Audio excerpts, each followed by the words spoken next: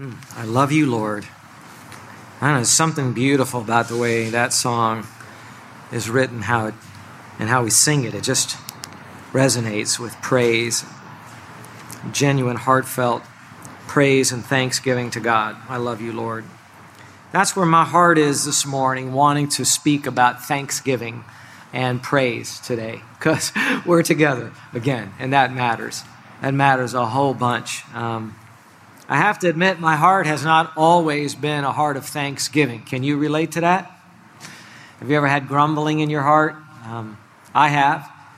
The ministry here is a blessing to me, one of the greatest blessings of my life. But through the years, those that know, particularly the earlier years, it's hard. There were a lot of things stacked against us. We didn't have financial backing. We didn't have another church behind us. We realized that a Bible-preaching church in an area like this is not all that welcomed. A lot of us working in trying to establish the church didn't really know what we were doing. We didn't have experience in church planting. And then you just have all of that stacked against you, the costs of living in the area, the difficulty of obtaining a building and how that delays the ability to hire the staff that you need to care for your people. And then that means that people that come don't get cared for and they leave disgruntled, and you get blamed even though you feel like you're working, your tail off to be able to meet needs. It's never quite enough. And so my heart grumbled.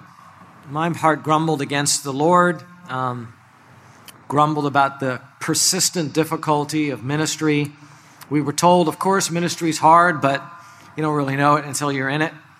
And then you have to deal with your own bad attitudes, and you're growing a family in the midst of all of that, trying to be a good dad and husband in the midst of all of that. And it's certainly not easy. My heart has grumbled far more than it should have.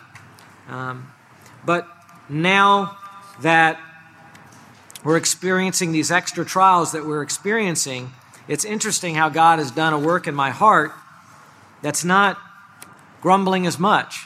I'm facing, and Susan is facing, the hardest trial of our lives with the cancer and all the effects of cancer. We feel that daily. It's a daily weakness. It's daily caring for the body and daily feeling like there's just more you want to do and just can't do.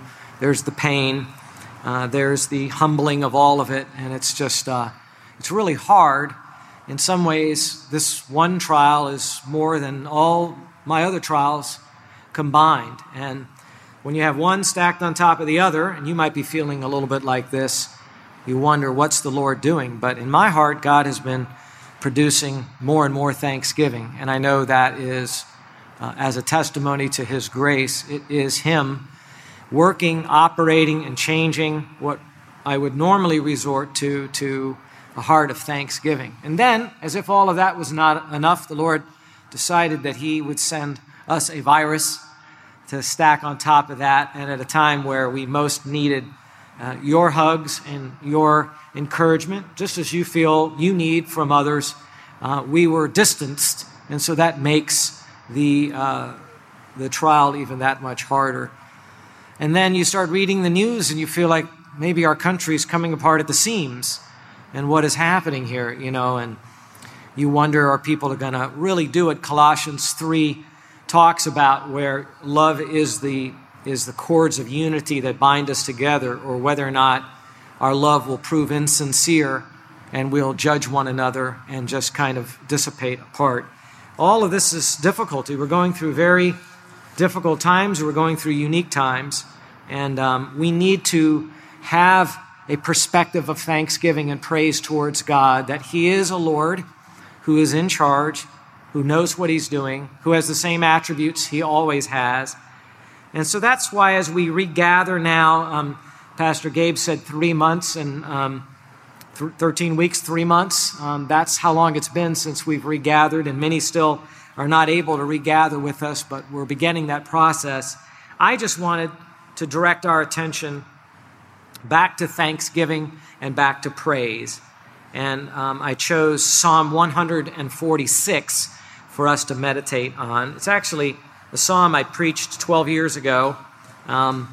but it was such a delight for me to meditate on at that time and has proven to be of benefit to me now. If you want to open up to Psalm 146, we'll cover the whole psalm, but just as you do that, I'll read Psalm 106 that declares, "Praise the Lord.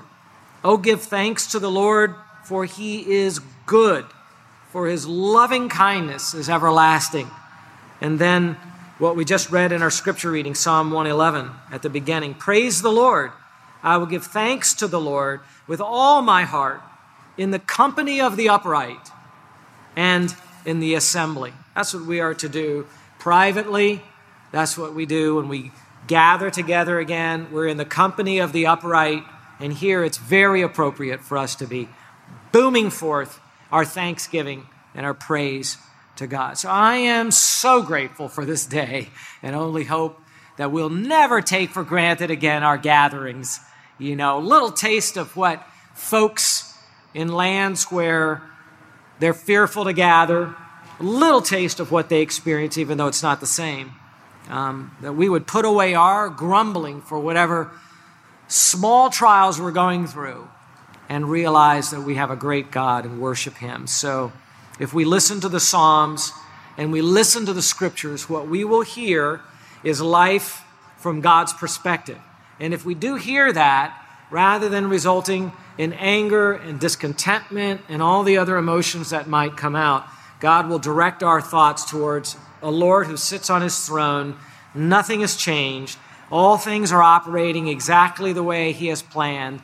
They're leading towards a glorious future for you and for me. That's where our faith has to go. That's where our thoughts have to go. That's where my thanksgiving and your thanksgiving need to be directed. So let me read this, Psalm 146, 1-10. And it says, "Praise the Lord, O my soul. I will praise the Lord while I live. I will sing praises to my God while I have my being.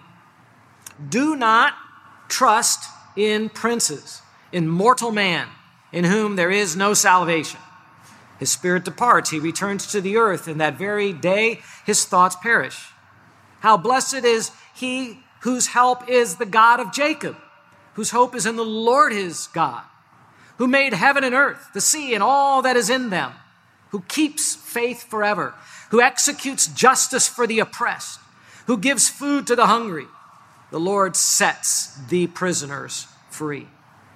The Lord opens the eyes of the blind. The Lord raises up those who are bowed down. The Lord loves the righteous. The Lord protects the strangers. He supports the fatherless and the widow, but he thwarts the way of the wicked. The Lord will reign forever. Your God, O Zion, to all generations." And then it ends with those words. Would you say them with me? Praise the Lord. And I could hear you through your masks, so that's great. Psalm 146 is the first of the last 5 Psalms of the Psalter. They are each called Hallelujah Psalms.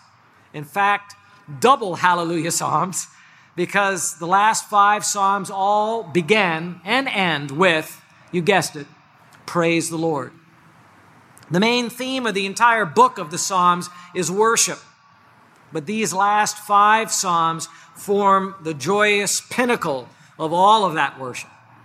John Phillips in his commentary captures the mood of these last Psalms. Quote, "Here the organ booms, cymbals clang, trumpets sound, the people sing, waves of sound roll toward the throne of God." That's how we ought to view it, that what we're saying, that we can't see God on his throne, all of this just rolls towards him. Here, unlike earlier Psalms, which expressed many other concerns, David would cry out for his life, for example, the focus of praise is what's dominant. The spotlight is entirely on God. What does God do that provokes my thanksgiving? What is God doing that elicits my praise? It's not on my sorrows in this psalm. The focus is not on our anxieties in this psalm, just on God. This psalm consists of only 10 verses, but I think it's stuffed full of reasons to praise the Lord. We won't be able to deal with all of them to the fullest today, but we'll try to do some. The human author of the psalm is not actually known. Some believe it was written around the time of the completion of the second temple. That would be around 515 BC, 400 and some years beyond the life of David. The Septuagint attributes the authorship of this and the next psalm to Haggai and Zechariah. If that is true, and we don't know, then they would have sung this as the new temple was being dedicated to the Lord their God. What is certain is the theme and the purpose. It is to inspire us to praise the Lord, the God of Israel, for all that he has done. Now, this inspiration comes in 4 portions. So we're going to go through these 4 portions now with you. Again, if you like taking notes, that's our outline. First portion is the commitment to praise the Lord. That's in verses 1 and 2. There's a basic commitment here to praise the Lord in verses 1 and 2. We sense sort of a growing intensity as each new line is read. It gets a little stronger with each line. In the very first line, we hear the basic commitment of the psalmist. Praise the Lord. There it is. That's a phrase that we often use, right? Praise the Lord. Sometimes people in the world make fun of that. You ever seen people go, oh yeah, praise the Lord? And that's usually not someone that has any faith and trust in God. That phrase ought to be precious to us. Would you agree? That means something to us. Praise his name. Lift his name up high. In Hebrew, it's one word, hallelujah, which is a compound word from hallel, to praise, and Yah, which is a shortened form of Jehovah or Yahweh. Thus, praise the specific God named Yahweh. The name comes from God's declaration to Moses on Sinai, I am who I am. Thus, the one who is, the one who is eternally self-existent. This is the God to whom the Israelites bound themselves in covenant. We call it the Old Covenant or the Mosaic Covenant. It's a common word that was used in multiple worship situations. Hallelujah. You would praise God for who he is, such as in Psalm 106 and verse 1, praise the Lord. Oh, give thanks to the Lord, for he is good. So praise was for God's attribute, for who he was, that he was good. You could praise God for what he does, which is just merely an extension of who he is, such as in Psalm 113 and verse 9, God makes the barren woman abide in the house as a joyful mother of children. Praise the Lord. So you praise him for what he does. Here God is praised for the good that God does for Israel. You have a whole litany of things God did for Israel, and God is praised for that. Now, I said that there's a growing intensity. You look at the second line of the verse, and it intensifies the praise. It says, praise the Lord, and it adds, oh, my soul. So Steve Lawson calls this an exuberant, boisterous shout to God. I like to call it a sermon to oneself, where you preach, but you kind of let it boomerang a little, and it comes back to yourself, and you're preaching to your own soul, and that's kind of what he was doing. I see myself getting depressed. I see myself kind of losing sight of what's really going on in the world the way God sees it. And so I tell my soul, come on now, praise the Lord, oh my soul.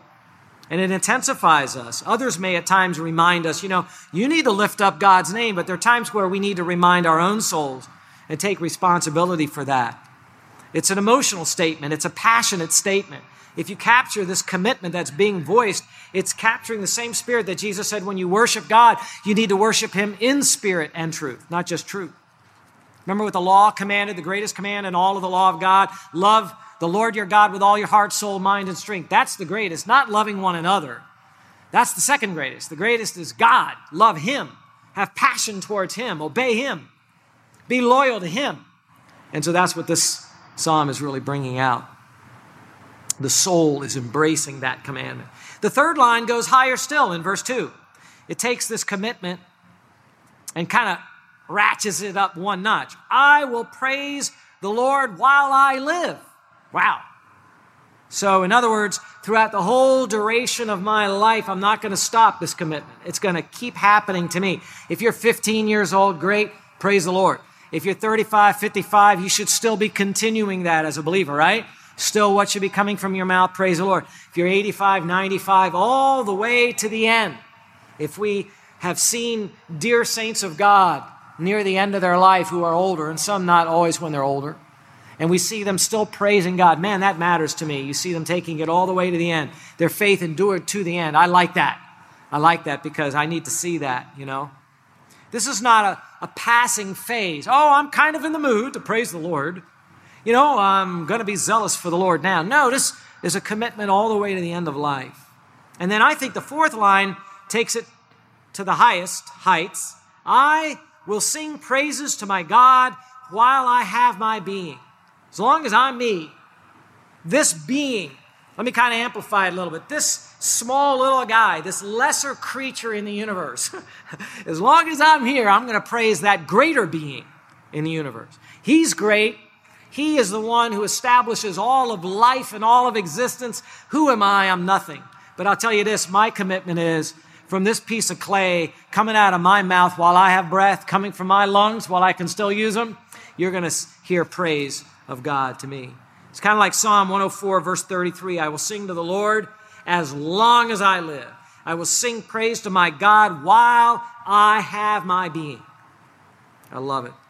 And by the way, adding instruments of song is in that. He talks about singing to the Lord, to heighten the praise. In fact, when you get into Psalm 149 and Psalm 150, it starts even listing all the musical instruments that would be added in Israeli worship to say, let's use all the instruments we have, even the loud and exuberant ones, to join that chorus and to help us raise the level and praise Him more.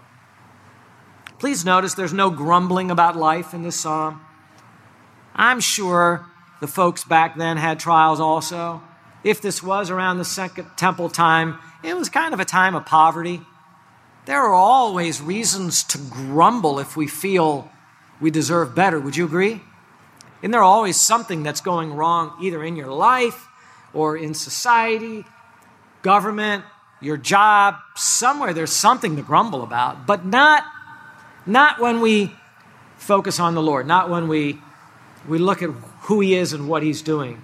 Man, all of that justification for my grumbling, kind of crumbles. And it's wonderful having a believing family with me and having a believing wife, because if I get the grumbling going too much, you know who's going to remind me of all the goodness of God, right?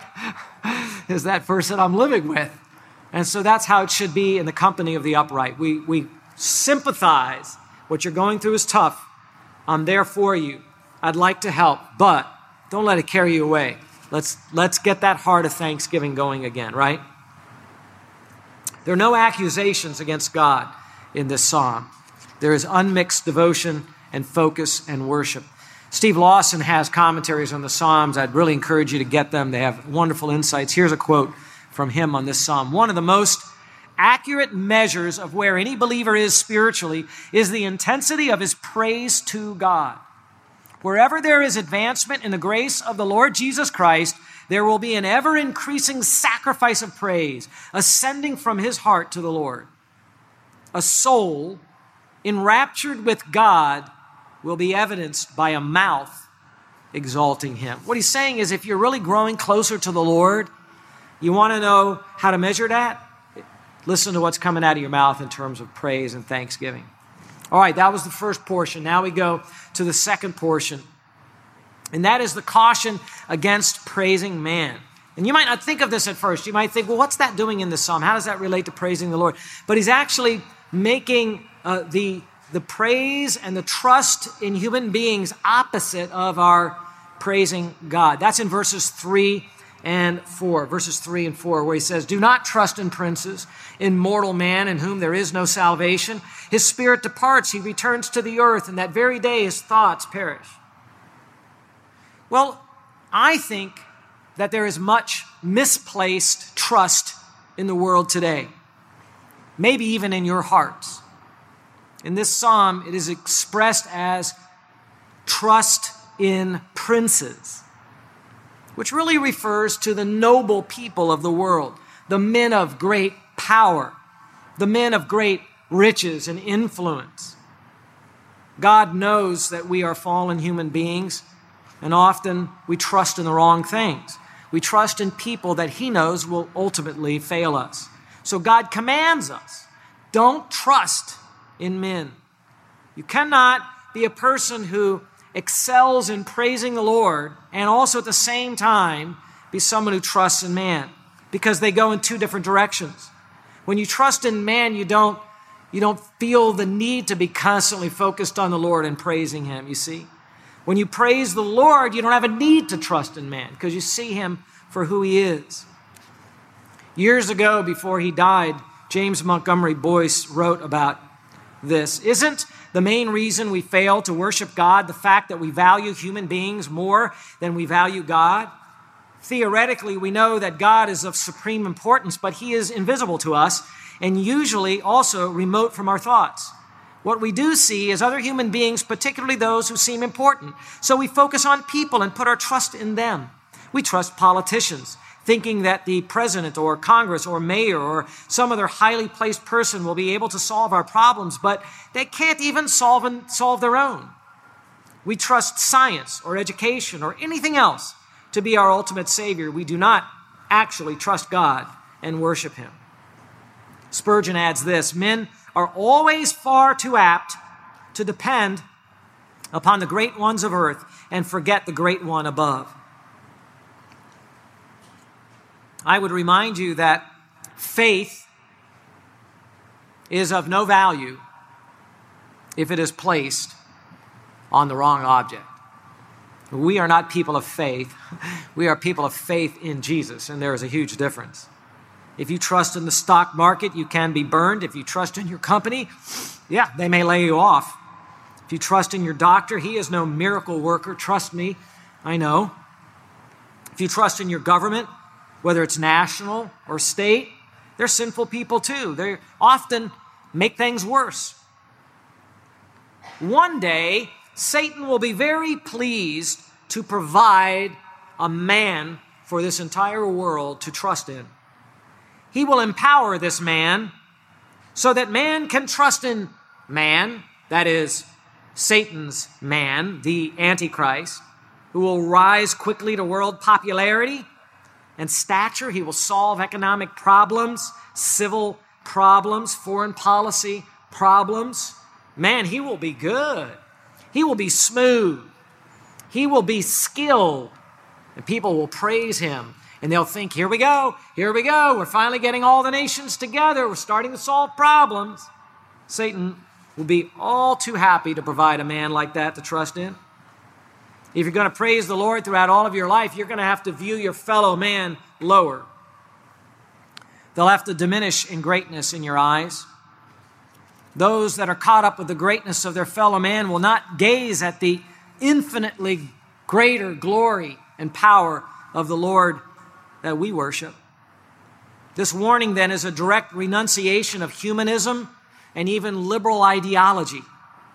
The Christian cannot think as a humanist. Why? Because the humanist regards man as great, not God. The Christian cannot think as the liberal. Why? Because the liberal fancies man as basically good at heart.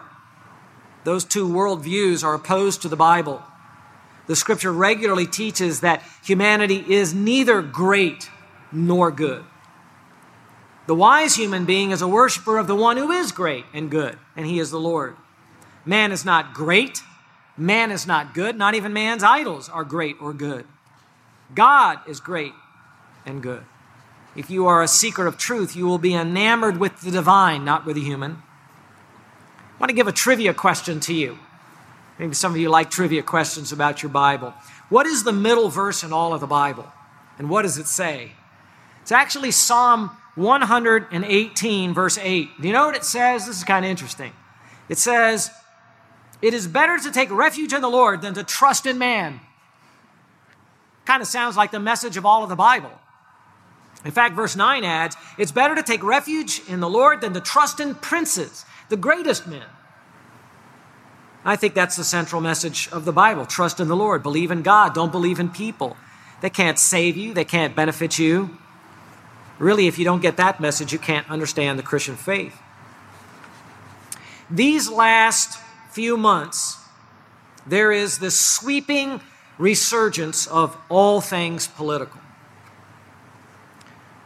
Did you know that that last sentence that I said is actually a quote from my sermon on this very psalm 12 years ago, back in the year 2008. I wanted to read it to you word for word so you would understand things just don't change. 2008 was a highly charged political year, just as 2020.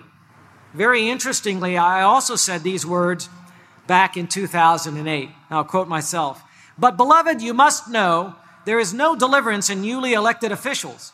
You will not find your problem solved by either the Republican or Democratic Party. They will both fail us as believers. And the president, no matter who he is, cannot really do that much.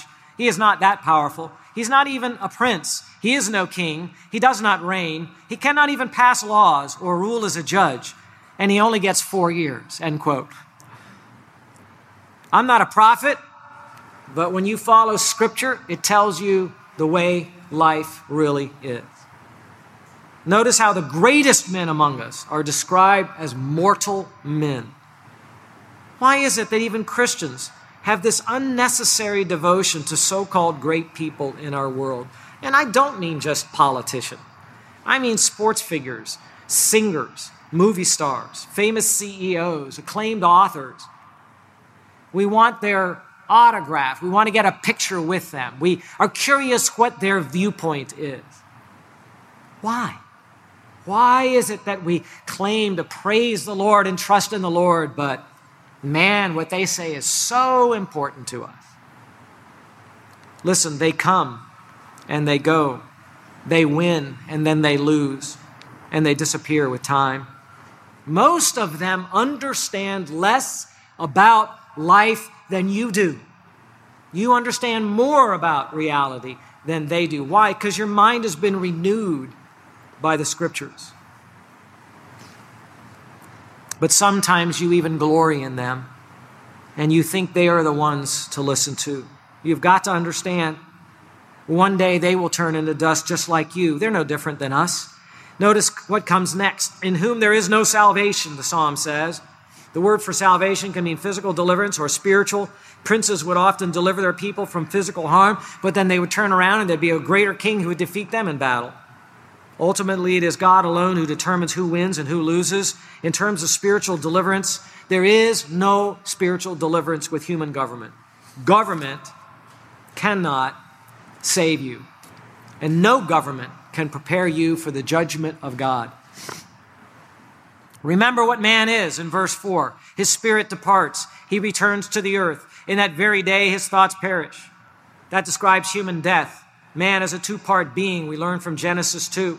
His body returns to the ground. Ecclesiastes chapter 12 and verse 7 says, and his spirit leaves the body and flies off to be with God, to face God's judgment. Or if we as believers, to be in the very presence of Christ. Our bodies originated from the ground. That's all we are. We're nothing more. They're nothing more either. I have watched my own body, how cancer reduces it so quickly to really nothing. And I look at people that have very strong bodies and their opinions of themselves then are very self-confident. But God can just touch them and they would disintegrate. They would begin to fall apart. Their bodies could get a disease at any time and be lessened and even die. And we need to remember that's all we are. Don't stare at your fellow man's strength, his money, his muscles. He will grow old. He will die. He'll be suddenly cut off if he doesn't grow old. His thoughts will perish in that very day. Again, Spurgeon says, men's ambitions and expectations and declarations and boastings all vanish into thin air when the breath of life vanishes from their bodies. Remember, that's who they are. Yes, we live in hard and confusing times. Many people are doing wrong in the sight of God and declaring it as right. Don't listen to them. Stay focused on what God says in His Word. It's not that hard to interpret. Romans 3:4 says, let God be found true, though every man be found a liar. You are the light of the world, Jesus said. The world is not the light that you would follow. They are to learn from us, not the other way around. Don't let them lecture you about morals when you know from God what He has commanded.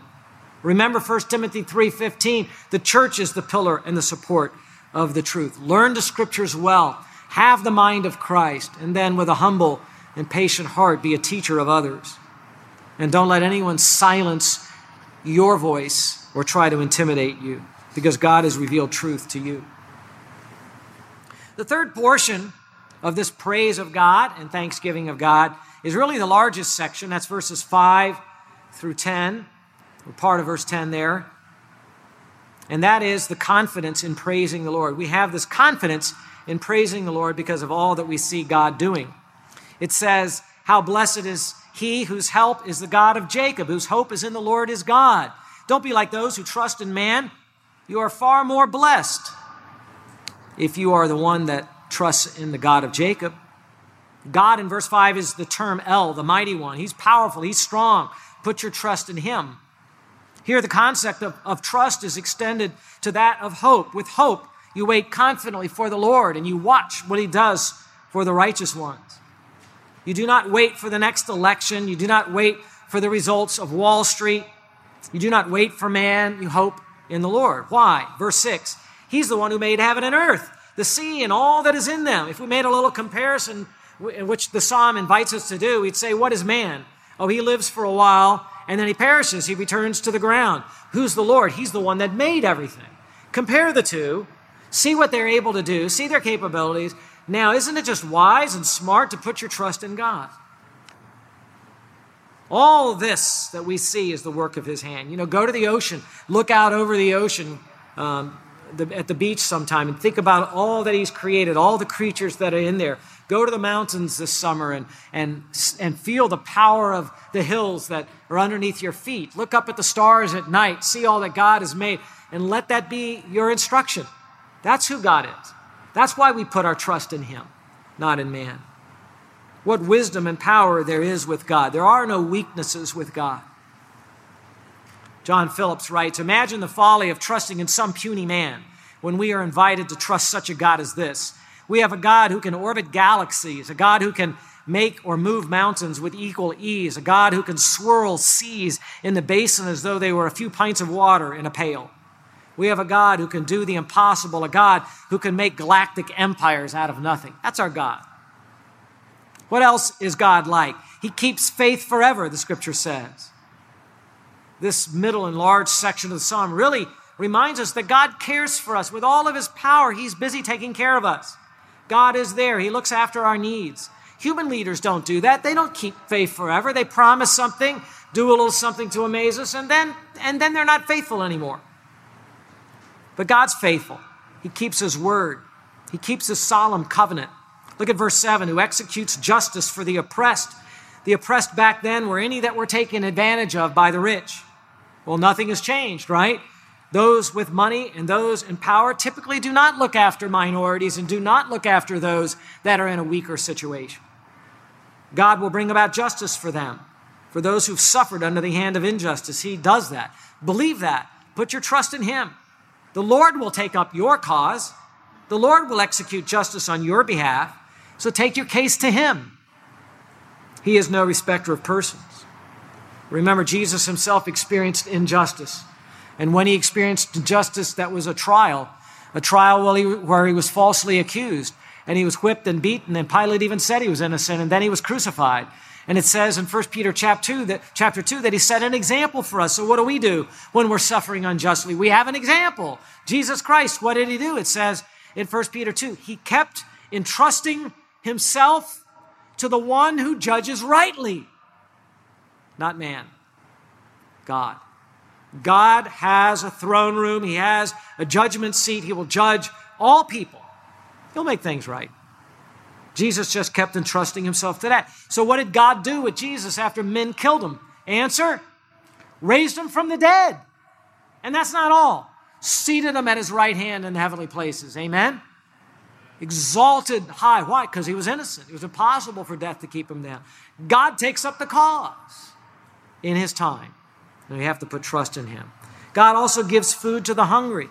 The Lord sees the needy. He provides food, usually through, in our case, our having a job and being able to pay our bills. But if we lost our job and we started to have a famine over the land, God would remember the righteous. God would remember those that trust in him.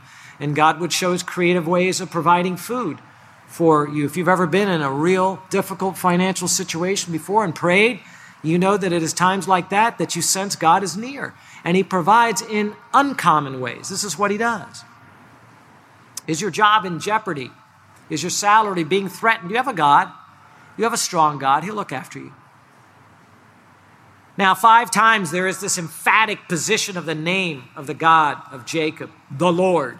And it kind of goes what he does, all this confidence we have in God, all these reasons. The Lord sets the prisoner free. Verse 8, the Lord opens the eyes of the blind.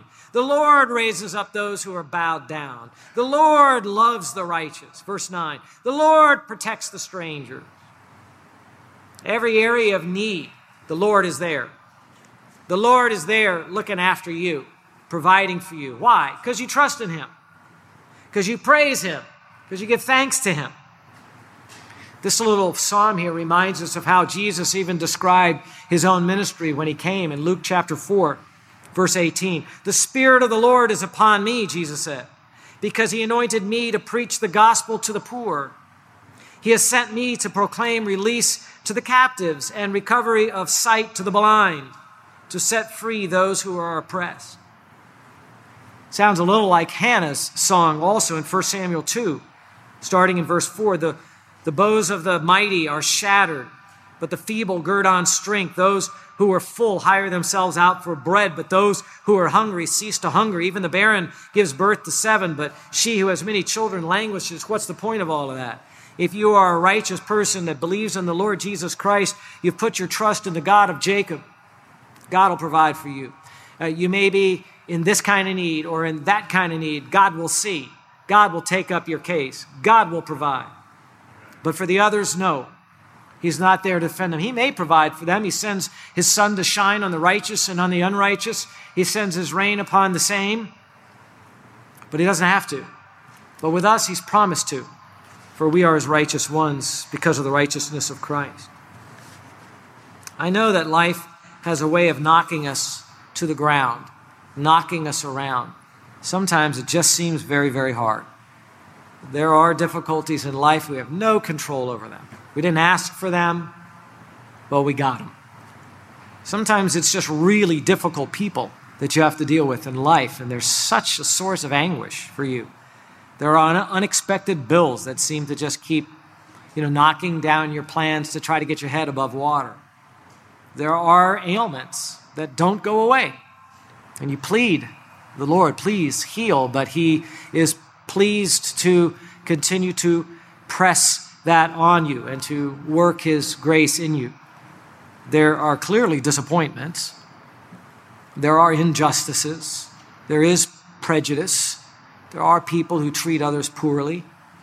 And that's not just in America, by the way. You look up prejudice and persecution. You can look up just about any country in the world and find the source of that, often worse than our country. Often with extreme violence going on at a much greater level. Why? Because we're all part of Adam's race. We're all fallen. Allow this group to be in power, it's the same heart. That group's not in power and this group is in power, it's going to be the same heart and they're going to do the same things. It's just the way the human heart is. God knows that, and that's why he doesn't have any plan for this world except to consume it with fire. That's God's future for this world. He's going to burn it up with fire. He's not going to fix it. He's not going to massage it. He's not going to reform it. He's going to destroy it. That's what he said over and over again. What does that mean? He's rejected it. So what are we? We're being saved out of that world. We're being delivered out of that to be a distinct society where God is working in us.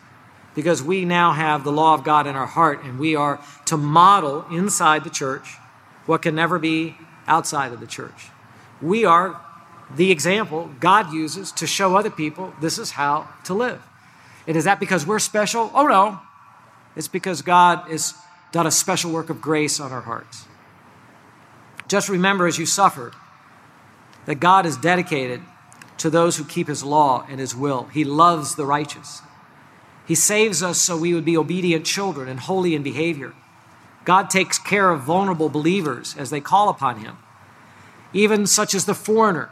This is not talking about those that are illegally entering into a country. This is talking about those that would be taken advantage of because they don't really have roots in a particular country and someone else sees that they don't and take advantage of them in some way. It might be legally, it might be economically.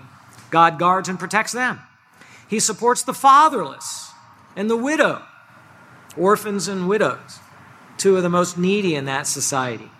Those that didn't have parents to provide or a husband to go through life with, easy targets for those that want to steal something. The church in 1 Timothy 5 is commanded to take care of older widows that have served the church. And that's something we have to do. Families, of course, have the first line of responsibility to take care of widows. But as we have widows at Hope Bible Church, it is our responsibility to make sure they never are kicked out of their homes, that their needs are met.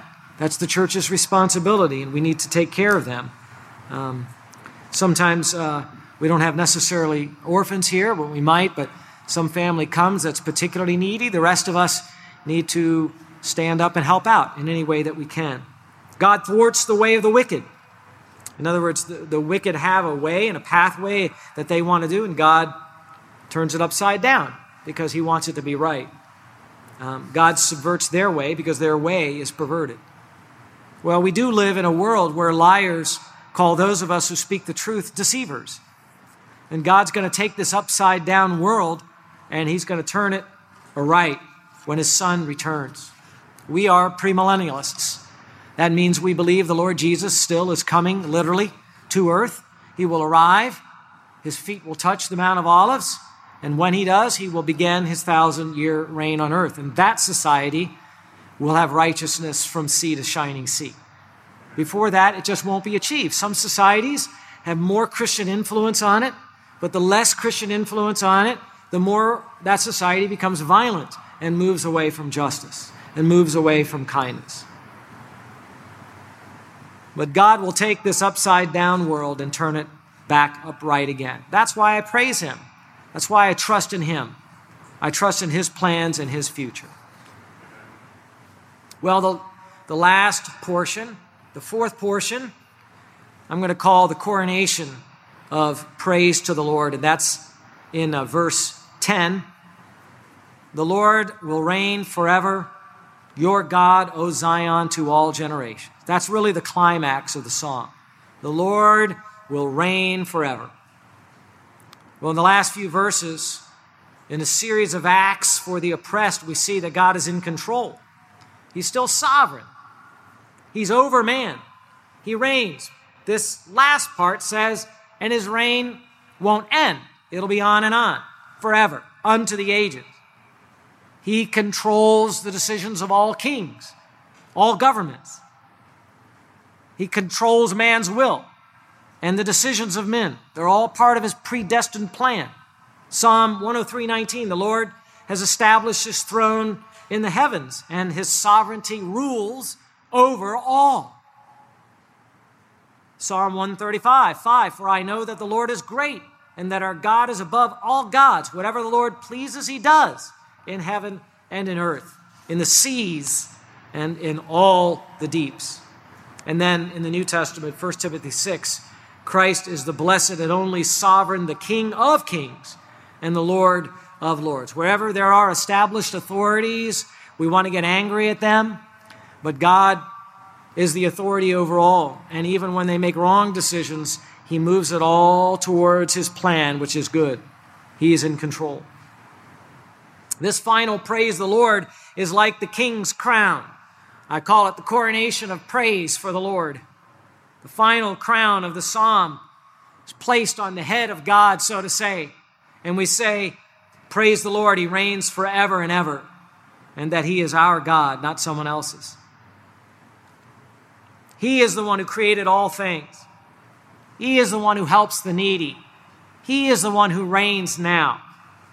He is the one my soul is going to be busy praising and trusting as I go forward. He's going to reign forever. I want to be part of his kingdom. And so, what do I say? What's my response? What's my application? There's not really something to do here. It's something to believe. If there is something to do, it's to say this: hallelujah, hallelujah, hallelujah. Praise the Lord. He's my God. I'm going to trust in him. I don't need anybody else if I'm thinking rightly. I don't trust in any man to fix anything. I'm going to do what God says. I'm going to close with a challenge again from Steve Lawson's commentary, some words for you. Think about this as we close. Praising God is a choice, he writes. It is an intentional choice of the will to magnify God in every circumstance and situation of life. Sometimes our trials momentarily obscure our view of God and threaten to steal away the praise that belongs exclusively to God. Whenever the tribulations of life mount, we must maintain our God-centered focus and choose God-enthralled praise of the Lord. Amen and amen. I think we're going to sing a song now, and I'll come back with our benediction in a minute. Amen. What a closing thought, to worship God's holy name, even in the hour when we're called to go above. What victors we are in Christ, to go into his presence, see his power and his glory, to know that all of our labor and suffering in this world matters to him and counts for eternity. Bless the Lord. Let's close with praise the Lord together. Praise the Lord. Thank you, Father, for being with your people. Give us power to live for your name and protect your people. We pray it in the name of your Son. Amen.